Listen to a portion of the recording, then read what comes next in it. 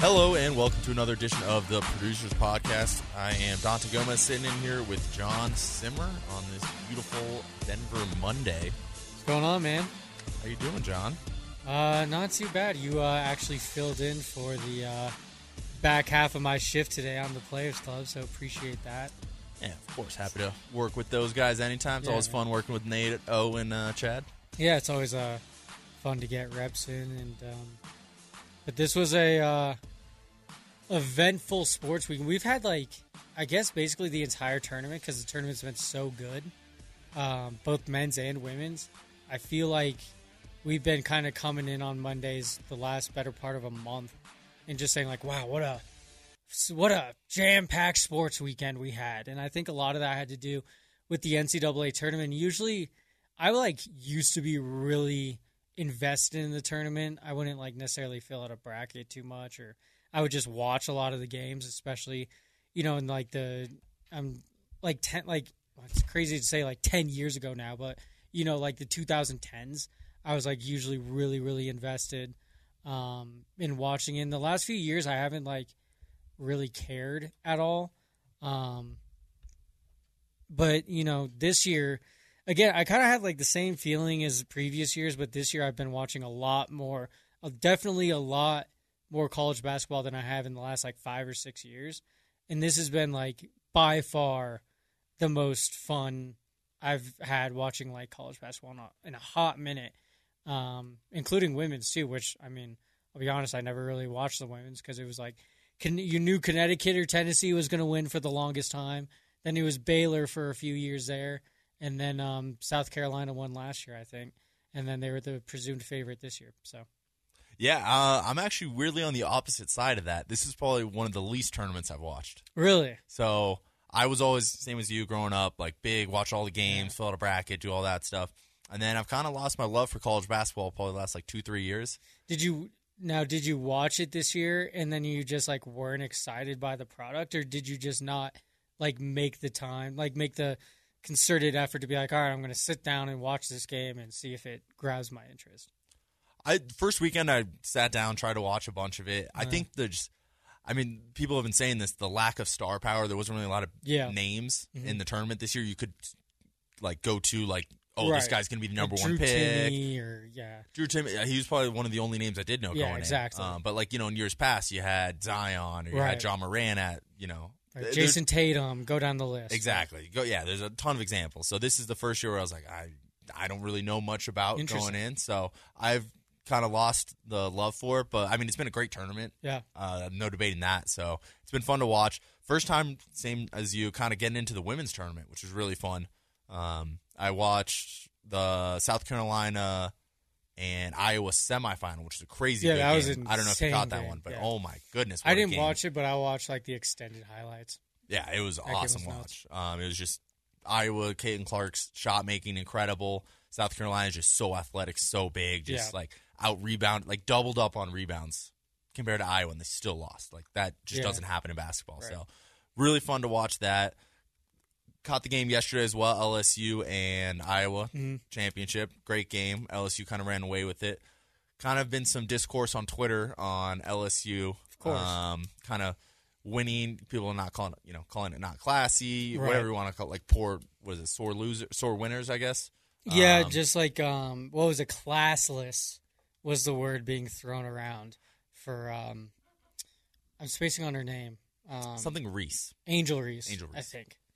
But yeah, I was listening on the radio and stuff like that because I was running errands during that game, and I went to the gym for a little bit. But I caught the last quarter and a half, so I didn't really see I was listening when Iowa they would always seem to cut it to 8 or 9, and then they would answer. LSU would respond with a 4-point.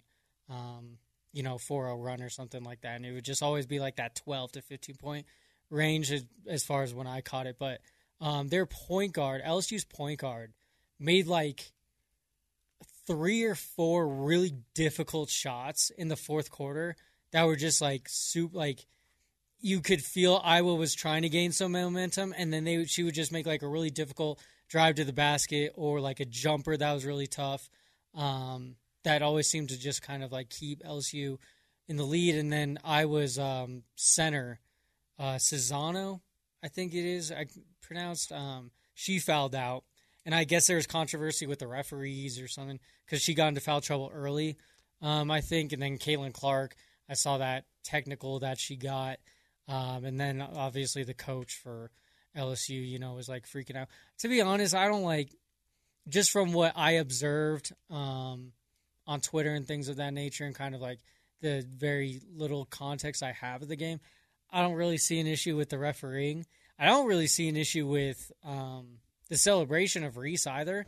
I think, if you're looking at it just kind of pragmatically, it's just like the first time she did it, the free throw line to Caitlin Clark doing the like, you can't see me. It was like, all right, that was cool. Like, you got your shots in. But then like at the end of the game, when I was just like dribbling the clock out and she's like, she's like just maneuvering around to like get in her field of vision and continuously do it. It just felt like, it just felt a little cringe. It was just kind of like you made your point, you don't need to keep doing it. No, I'm with you on that. I think it was a little too much, and I don't know. That's kind of how I want my sports, though. I want them, talking crap. I want them to be happy when they win. I want them to be sad when they lose. So, actually, the thing that I had the most issue with is like LSU was like the whole disrespect thing. I don't know if you saw that, but there's a clip that went viral where Caitlin Clark kept backing off, or maybe it was just the one possession. I've only seen the picture or the video of the one possession, but she like gives the Ben Simmons treatment to one of the South Carolina players where she backs off like a good like 8 to 10 feet, just challenging her to shoot from 3, and she doesn't. But then like LSU like was like, I don't take that disrespect, and Reese was talking about that in the game. It's like, that had nothing to do with you. Yeah, I don't think that's disrespectful at all. I think that's just strategy. It's just why would you go out there and guard her? Yeah, pull up. Yeah, either like so that was if anything, that was like the thing I had the most issue with was like LSU like manufacturing this like disrespect as if like Caitlin Clark did something egregious, and not only was it not like it just didn't have any relevance to LSU's, and then they were like parading around. I guess Reese was talking. Afterwards, like, I don't take that disrespect lightly. Those are our SEC girls at the end of the day. I'm just like, SEC, man, it means more. This is super, just like, it was off-putting to me. I get that, but I feel like every athlete, you see it during the Last Dance for Jordan. He's manufacturing slights against him, which his seemed a little more, within the realm of possibilities. This was just didn't really have anything to do with you, right. But, is what it is. Congrats to LSU. Congrats to Caitlin Clark. Congrats to women's basketball, honestly. We have, how many shows are talking about women's basketball today that have never talked about women's basketball? So good for them. Saw a funny tweet where it's like, congrats, women's basketball. You made it when you're, what is it here? You made it when Twitter is insufferable to talk about you. Right. And so I was like, yep, kind of nails it. So yeah. Caitlin Clark still has 1 year of eligibility, too. I think she has to come back. Yeah, because she's not eligible for the WNBA draft, which is, I think, overall just good for the sport as well. So she'll be exciting. It's funny, because again, I didn't know anything about women's college basketball leading into the tournament, and I was just like scrolling through YouTube one night, and a video got recommended to me of Caitlin Clark's highlights. This is before the tournament even started, and it was like Caitlin Clark, the Steph Curry of women's basketball. I was like, all right, I'll click on this. It was like a 4-minute video. And it just shows like all her highlights of pulling up from the logo. I'm like, yo, this girl's legit. And so I'm like, all right, well, that expands my women's college basketball knowledge. So I'm just going to root for Iowa. Like, that's the only girl I know out of like Aaliyah Boston. It's like the only other girl I knew, at least in college ball. And, to watch it real time. That girl's a straight hooper, dude. Like, she might be, to a lesser extent, but maybe not so with the WNBA, but like what Curry was to the NBA in terms of just like revolutionizing that range and that like ability to pull up from anywhere. I mean, she's taken like almost 23s a game and shooting damn near 50%. Yeah, no, that's pretty insane. Yeah, she was incredible shot making, mid range when you needed it, go get a bucket, creating for her teammates and everything. So great tournament for them. Moving along here, we'll go to the men's side of it. They got the championship tonight. If you're listening to this, it already happened yesterday. But the UConn Huskies are taking on SDSU Aztecs. UConn, a bit of a favorite there. UConn's kind of had their way throughout the tournament. I want to say average victory was like 20 points throughout this tournament. Have they trailed in any game? Not late, I'll tell you that. Because there was one team I thought I saw a stat that said like they hadn't trailed, all tournament long, and I want to say maybe it was UConn, but I might just be misremembering. But yeah, I haven't watched a single second of UConn basketball this whole tournament. It's just kind of how things fell for my schedule and stuff like that. So I have literally no idea about this UConn team, other than apparently they're just like dominate the paint. Yeah, they've been great all year. It's actually funny. Zach By, back in like January, was telling me about this UConn team. He goes, check them out. They might have been December, like 8 games into the year. And he goes, check them out. They got a couple NBA guys. Like, to be fair, I think I hear like Zach By call out like 15 college basketball teams throughout the season. I'll say that it was the only team he brought to my attention. Okay, fair. I'll put it this way. Like, I know he talks about it on air, but he called his shot with this UConn team. I don't know if I think he ended up throwing a little future on him as well, but I remember he brought it up to me. He goes, check them out, watch it, whatever. And I don't even think I ended up watching, but I just remember we were in the hallway talking about it. And I was like, wow, he knew, I guess. So he loves his northeastern basketball. So should be a good one. Do you got any prediction or? Everyone is just like, so just operating because I don't know anything about UConn, and I just watched San Diego State for the first time in the semifinal game. The way that like my, I guess, tinfoil hat mind works, everyone and their mother is saying UConn, and it's like without hesitation. And usually, I apply this usually with football if I'm going to touch a game, is if like you ask somebody something and they go UConn, or they just say team without even thinking about it, without pondering it, I usually take the points of the other team. And with this being kind of like a, it's a national championship game, they're going to want it to be close. So I don't know how it works, but, a little nudge here, a little phantom call here and there. I honestly wouldn't be shocked if San Diego State won it. I'm taking the points up for sure because I haven't heard a single person even make a case for San Diego State.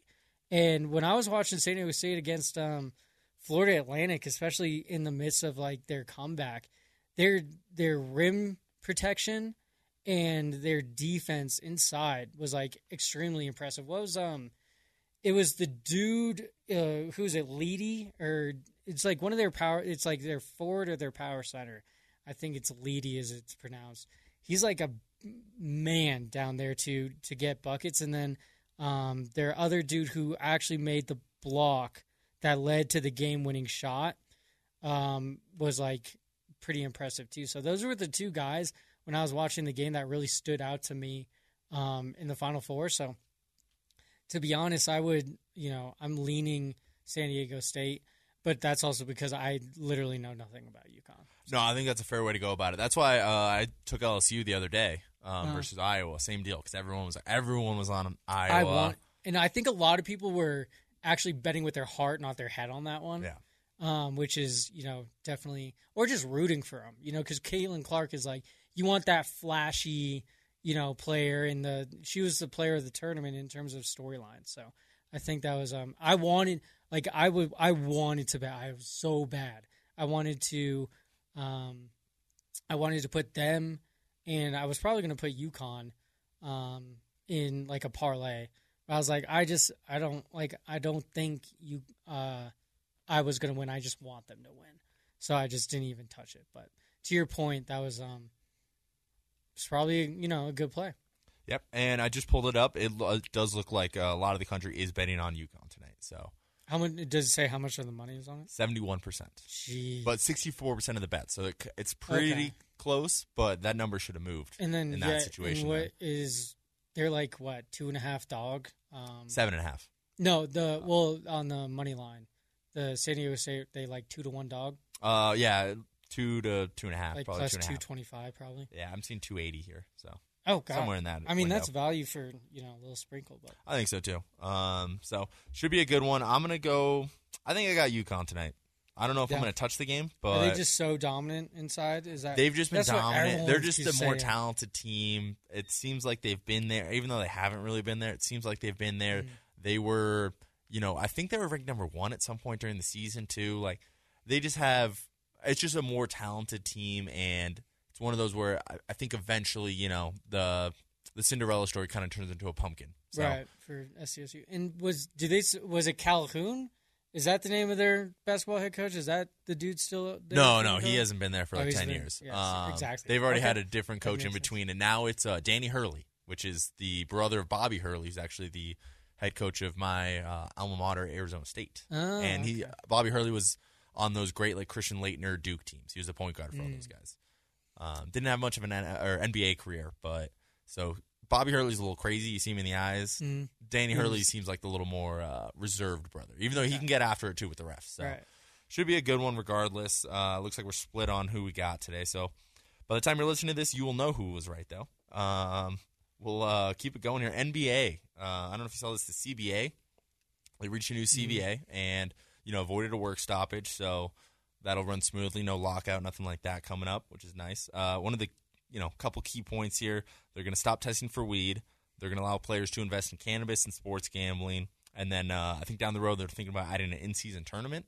They also added a minimum of games for the MVP. I think you have to play 80% of the games, which is 65 games, I want to say. Okay. So kind of wide-ranging topics there. We could start off any topic out of those 4 that you got. Why the hell do we have an in-season tournament? Like, if anything, let's add more games to an already long season. So the actual thing, they're going to be regular season games. They're going to count towards the 82. That's even dumber. So they're not really adding. I think 2 of the teams, the only teams that have an 83rd game, are the teams that play in the championship. So there is, I believe it's a $500K prize for each player, which I don't know. What do you do, Basil? Yeah, it's one of those where those guys are all millionaires. Well, it's just it does nothing for the fans. Good for as well. you, get your bag, but I just don't care. It's not. Why are we having tournaments within a season? I think it's just to try to break up the monotony of the regular season. Then just play less games. Well, that's also could have been on the table. I don't think players are ever going to go for that one for less money. I think they want it, but I don't think they want to give up the money that goes TV with it. Deals, exactly. So there was one idea I saw out there. It didn't end up going through, but was the winner of the in-season tournament had an auto bid to the playoffs. Would you? We already have that. What do you mean? In the play-in. That's like basically what the play-in tournament is already. Well, no. In this case, you could clinch a playoff seed in January. Then what the hell is the play-in tournament for? Well, the play-in tournament actually we're clinching playoff spots in the middle of the season. Well, they ended up not going for it. So you don't. Best not player a fan. Gets hurt. Well, that's what I was gonna ask. So you're not a fan of that, the auto bid? I mean, no. Okay. It's just just play the season out traditionally, and let's just crown a champion in June or whatever, April, June. Yeah, don't fix it if it ain't broke. I got you with that. It's just what are we doing here? Why are we trying to seem gimmicky?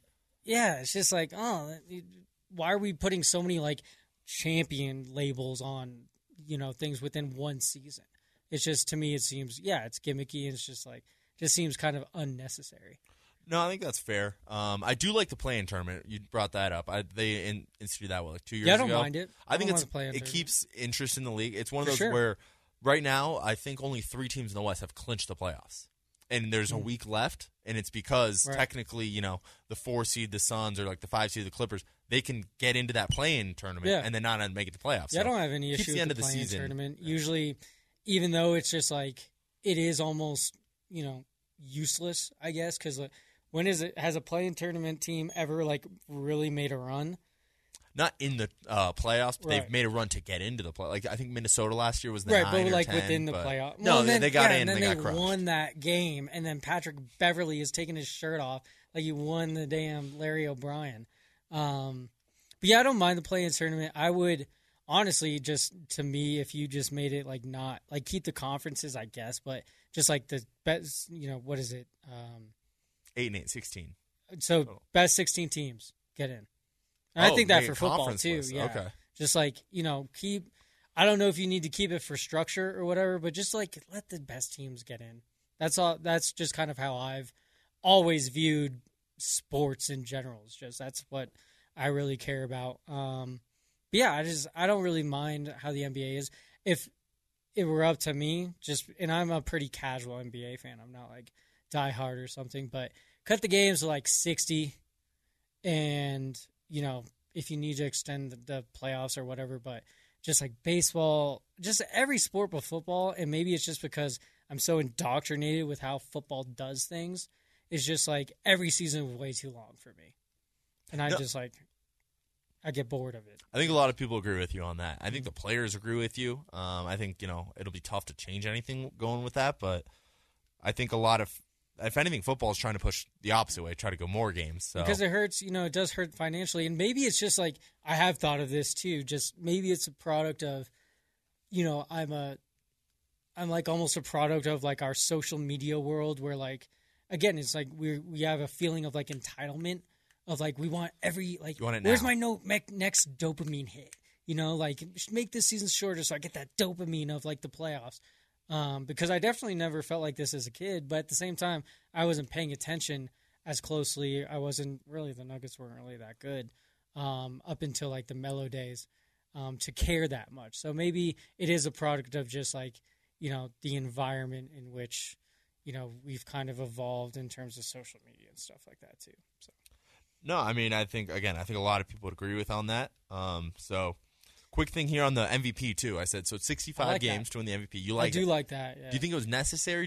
I don't know how many MVPs have ever played less than that and still won the MVP. I don't know if it's necessary, but it's just kind of like put it in concrete, at least. But, like, 65 games, that's actually, like, a pretty, like, long leash. Because I think, hasn't Embiid already played 64? I think he's played 64 and Jokic has played 67, if I'm not mistaken. So it's like, if the 64 and Jokic, I think he has 3 games ahead of Embiid 67. Now, yeah. So if this is a knee-jerk reaction to just like the whole Embiid conversation because he's been hurt so much, but he's also been like in line to be, and he's played at an MVP level when he's available, then why are we giving such a long leash for that? It should be like 70. Okay, so you want to see more. Yeah, I would just like, because like that's such a long leash. So if there was some hate against Embiid this year, it's not as much as previous years. But if you're to use Embiid as the example, then and I would have to look at other years he hasn't played, or like how many games he's missed, I guess is a better way to put it. But I just feel like that leash is a little too long because, like you said, how many MVPs have missed that many games? Probably not a lot, if any at all. No, I don't have the numbers on it, but I'd agree. I also think it was try to combat the load management. These guys sitting out useless games. That way, if you do load manage, then you do get an injury. It's like, now you can't win MVP. It's kind of a little bit of a slap on the wrist for those guys. Can't get all NBA, which I believe all NBA can tie into your contract in terms of how much money you get. So there's a game limit. There's a number of games. It's all awards. That is more beneficial. So all NBA is more beneficial because what I was going to counter with the MVP and load management, it's usually only like a 2 or 3 horse race. So are you really making a dent? No, not at all. Especially if you're in that 2 horse race, you're going to want to play more in the season anyway. And by recency bias, you might have you're obviously having a good season, but if you put together like 2 months of averaging 28, 12 and 9, then you might be more privy to play win the award. But if you're load managing on the first third of the season and then play hard on the back quarter of the season, then you're manipulating the system. And did you really fix load management? No. So, but I like that with all NBA because obviously that's a lot more people involved, DPOY, things of that nature. Which also, do you think they should add like an OPOY, just a straight up offensive player of the year? I think the offensive player of the year and the MVP end up kind of going hand in hand. But how you separate it? Because like it would end this garbage argument that the leading scorer needs to. No, I understand. And in football, they have separate awards. Yeah, for sure. Which usually, the MVP ends up going to the quarterback and right. the Well, yeah, OP. it's just a way to give the running back or the receiver an award outside of the MVP award, which is literally just quarterback. Exactly. So I think it'll end up. I don't know. Actually, I wouldn't mind that, the offensive player, or name it player. like a crown. Whoever's averaging the most points that season gets like the scoring crown. Well, I think there is a score. I think they do call it the scoring title. I don't know if it's an official award, but every year they are like, oh, they won the scoring title. Yeah, that is a thing. Give that an official award. Just make it something that's like an accolade that goes under your name in Wikipedia. So we can get rid of this garbage narrative that just because you score the most, needs to be the MVP. And I act the same way in MVP in football too. But just because the NFL is so like, it's more marketing than anything else. And football fans are a little bit to blame because of it, not to go down this wormhole too much. But it's like, you're not the greatest of all time if you don't have 3 to 5 MVPs and 2 Super Bowls, So it's kind of like a more of an incentive from a marketing standpoint, I guess, because QB is the most important position in football. So I think that's garbage as well. Yeah, I like the putting a minimum on it. At least there's a set line. Right. Then that does end the argument of, well, did he play enough games? Right. Did he not play enough games? And that's just an argument that no one really wants to hear. With the gambling stuff, did you read, what's the details about that? So I don't know the exact details. I do know that they are allowed to invest in sports gambling and cannabis, is both. So invest in sports. What the hell does that mean? So I bet on the games or like. Well, I think you can be certainly not. No, I don't think they're allowing. But you can get partnerships with FanDuel. So I think you can at least put your money into the company, and the gray area, at least from my point of view now, is are you allowed to be in the commercials? Are you allowed to promote props? Being like that's sketch. Yeah, no, I don't like it. And, I hate that. Yeah, the Players Club was going on and on about how it's a very slippery slope. Oh, and 100%. I completely agree. The NFL screwed. The minute the NFL started getting betting sponsorships, in my mind, I was like, well, that just compromised everything about the sport to me in terms of just if you're an avid gambler and you do it responsibly. In my mind, to sensibly say that the NFL will not operate in whatever way you want to interpret that, because the NFL is all about money. So if they're partnering with gambling affiliates, but then not saying still saying that it's a fair game is an oxymoron to me. You can't be in bed with different sports books and then call your game fair. No, I agree. So I just looked it up a little bit. Shams Charania here. So they are allowed to do endorsement deals with sports betting companies. That's insane to me. I hate that. 'Cause again, those two things should not be together. No, they should I be agree. separate of one another. Yeah, I don't think those two worlds should be meeting. Guidelines yes, on that too. Which I'm assuming they are going to have very strict guidelines that go along with this. Air quotes. So I don't believe you can't. It's all about, dude. It's all about money. Come on. No, yeah. So you can't it to me. It just compromises whatever the word is. It just compromises the purity of the sport the minute a league gets in bed with gambling. And I know that's kind of how things are shifting. And that's why I kind of stopped gambling a lot because I just can't trust it that's legitimate. So what's your take on if the leagues are allowed to make money off these books and partner with them? Do you have? It sounds like you don't like it at all with the leagues or garbage. The players. But if the leagues are allowed to, I do think the players should be allowed to, 100%. Wet the beat, get a little money for themselves. Yeah, the league's making millions of dollars. All the leagues, whatever, pick a league, billions of dollars from these partnerships with name a sports book. So every commercial during a sports game has a sports book commercial in it. Right. Pretty much. So that's why I think it's all garbage. You can't because again, I would agree if the owners are getting profit from it, then the players should absolutely be able to profit from it too. But then what the hell are we doing? That compromises the purity of the word sport. If we're getting into gambling, I hate it. So I'll just leave it at that. Yeah, it'll be interesting to see, what exactly the guidelines are. But it does say, so in Shams' tweet here, direct quote is, they are allowed to do endorsements with complete separation from gambling component.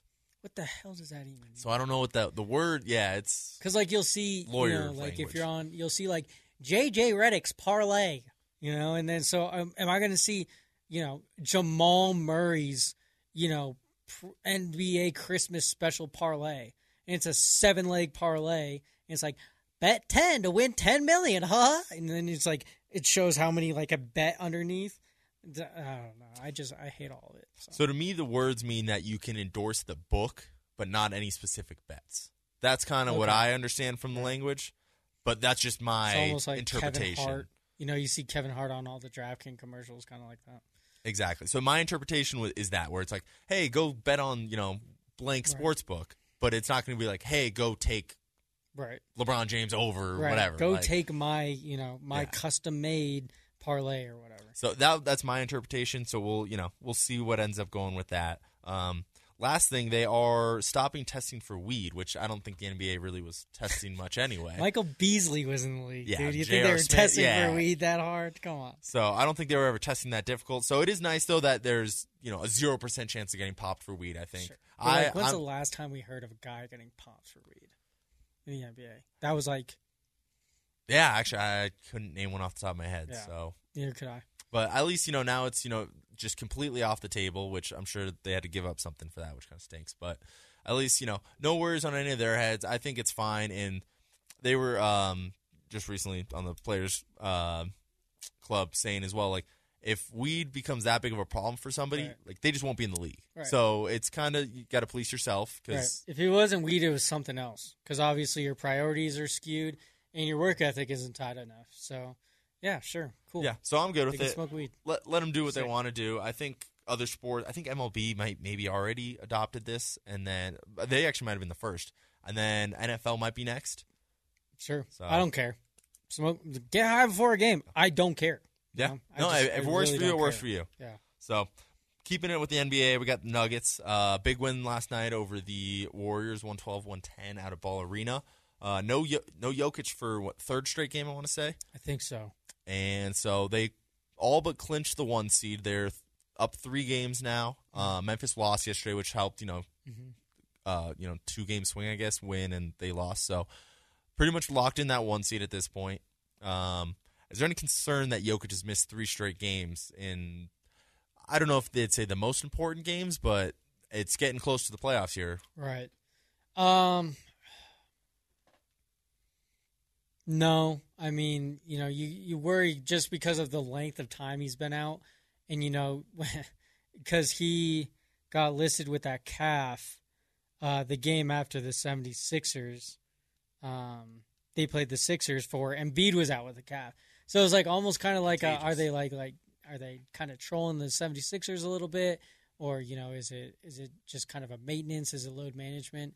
But the length of it, kind of worries you. I don't, just because we're not hearing anything. And Jokic is sitting on the bench, so it's not like he's out, like actually getting rehabbing or doing anything. So I'm not too worried about it, especially because like of any like dominant player in the NBA, does like the one who doesn't need to be like super like nimble, I guess, is probably Jokic because he plays a little stiff anyway. But I'm not too worried about it in terms of just Jokic's injury. Any concern that he won't be 100% in the play? I think he'll definitely play in the playoffs, but any concern that he won't be playing at an MVP level in the playoffs due to this? Nah, because his passing's still going to be elite. The only thing is, and I think whether he's injured or not, you're going to need somebody needs to be the top scorer on the Nuggets that isn't Jokic. So, whether it be Michael Porter Jr., Jamal Murray, if even at 100%, Nikola Jokic shouldn't be the leading scorer. He's your best player, but I don't think he needs to be your leading scorer if you were to win or contend for an NBA championship. It needs to be MPJ or Jamal averaging, 25 to 28 a night. Oh, I like that thing. MPJ had a big game yesterday, 29 points, 11 rebounds, nice little double-double for him. Aaron Gordon fills in the box score himself. He had 13, 10, and 7, so kind of all-around game for him as well, which I think is what you want from Aaron Gordon. I think you just want him doing a little bit of everything, playing good defense, so I think it was good to see that. So going in here, looks like they should be the 1 seed, barring any, something crazy would happen. They've held not to be the 1 seed. They've held that 1 seed over 100 days. Wow, that's impressive. And people do say it was kind of a down year for the West. Yeah, because I think they're going to be one of the worst, like by record, one of the worst 1 seeds. Exactly. So I mean, last year Suns won 64. I think the year before the Jazz won like 60 games, something like that. So I don't think the Nuggets will end up getting to 60 this year. So yeah, like you said, it'll be one of the worst records at least, right, from a 1 seed. So little preview here though. If you're looking to the playoffs, is there any team you would like to see? Any team you would not like to see? I got a couple options here: the Clippers, Golden State, the Lakers, New Orleans, Minnesota. Any of those stand out? I don't know if you I've never really been one to be like, I want to play this team, unless it's from like a narrative standpoint. Like, sometimes with some teams, it's like kind of important, I think, if the opportunity presents itself to like get over their demons. So like for the Avs, if they, like when they played the Blues, it was kind of a rivalry of like, okay, if they can, show their dominance in last year's playoffs, that's like almost the monkey off their back kind of thing, where it's like, okay, now we can go win the championship. If the Broncos had an opportunity in 2015 to play the Ravens, and get off the schneid that way. That's kind of how I look at playoff matchups. I never really want to be like, I want to play this team.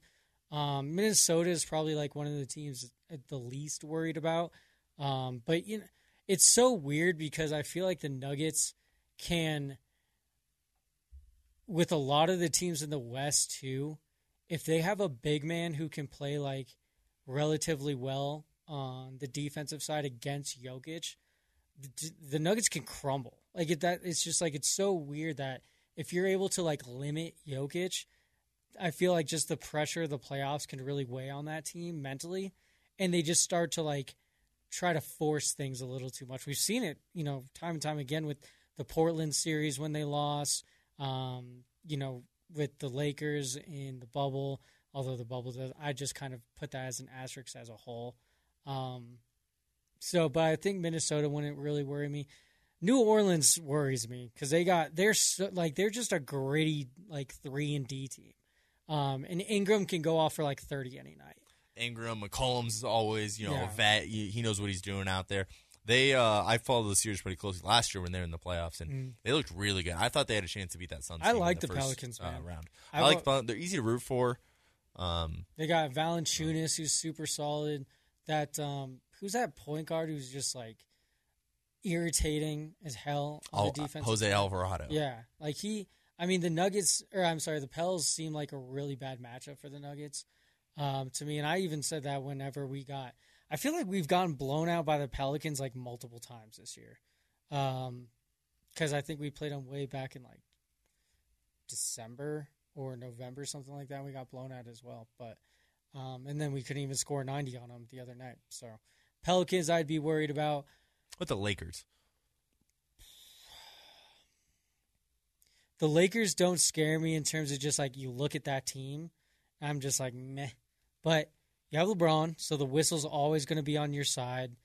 AD put absolute clamps on Jokic in the bubble, which, again, bubble kind of an asterisk. But just the way that AD played that series, he was like the Anthony Davis everyone expects him to be. And the Lakers just always seem to play us well. So, like, I look at the Lakers just like as a whole, I'm like, not scary. But then you put them in a matchup against the Nuggets, I'm a little worried, but not so much. But they're probably like the one lower seeded team. I would be like, all right, well, we got to play them in the first round. I'm going to be a little nervous for that. Clippers, not so much. We seem to have the Clippers number. I haven't watched a lot of the Clippers this year. I used to watch them a lot, but I don't know like what's going on. How many games has Kawhi even played? And he's even looking good. Like I haven't even. Yeah, I mean, he just misses so many games. It's hard to see him on national television. I know Paul George is injured at the moment, so that kind of, in my head, cripples that team a lot to the point where it's like, they might have a couple good games. I don't see him really winning a series, at least without Paul George. Right. I think that'd be really difficult. They should be a lot better than they are, to be honest. Tyronn Lue needs to get fired. He's not a very good coach. And you can't have a coach who gets crossed up and then disrespected by Allen Iverson like that. But yeah, the Clippers don't really scare me. It most likely won't be the Clippers anyway, but there are 5 through 8 right now, all of 38 losses. So it could kind of go anyway. Yeah. Not Nuggets related, but I'm really rooting for Memphis Golden State first round series. I know those teams got some bad blood. Both teams are, finals aspirations. Mm-hmm. So I think it'd be very whoever loses in the first round of that, it'd be a crushing first round loss for either team. Dude, I feel like Golden State would win in 5. I think so too, but it'd be very interesting. I think the Grizzlies are super fraudulent. I just is Desmond Bane in his second year? I think more than that. I was taking a lot of his player props, his rookie or his second year, and he's a baller. Is he hurt right now? I haven't really paid much attention. I just kind of got off the Grizzlies train this whole season, but Desmond Bane's definitely a threat. John Morant, is electric, but outside of that, they don't really have an inside presence anymore. They've kind of totally shifted from what they were even 5 years ago with Marc Gasol and everything like that. They were more of a grinder 3-and-D, play on the inside type of team. But that would be fun. But I think the Warriors would ultimately take that series. And then I was actually reading up that Andrew Wiggins, there's a lot of hype that Andrew Wiggins might be coming back because he's been gone since mid or early February from the team. And I think if you put Andrew Wiggins inside that lineup, my optics shift pretty significantly, which is kind of weird. I never thought I'd be saying that about Andrew Wiggins and the Warriors, but I think he's a really vital piece. And then Jordan Poole, I love Jordan Poole, man. I think he's a really, really solid player, and he's just one of those players too, I think, who can just catch fire in a playoff series, in a playoff run. And I wouldn't be shocked if the Warriors are back in the Western Conference Finals this year. Oh, I could see it too. I think the West is wide open.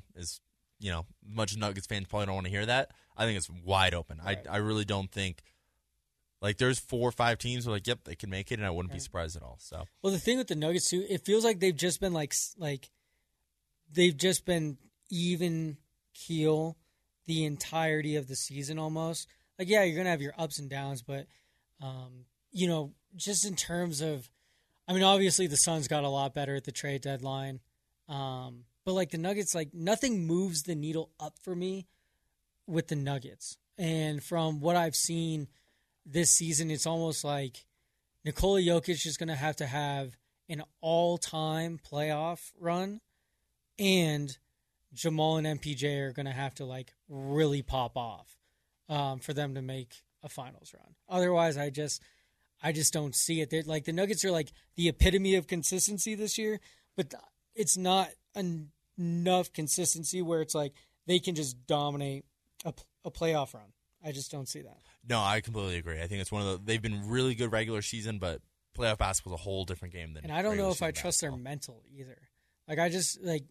You kind of take on the the identity of your coach, they say. I feel like Michael Malone isn't that calm and cool under pressure. It just seems like he panics a lot. What was that game he forgot to put Aaron Gordon in?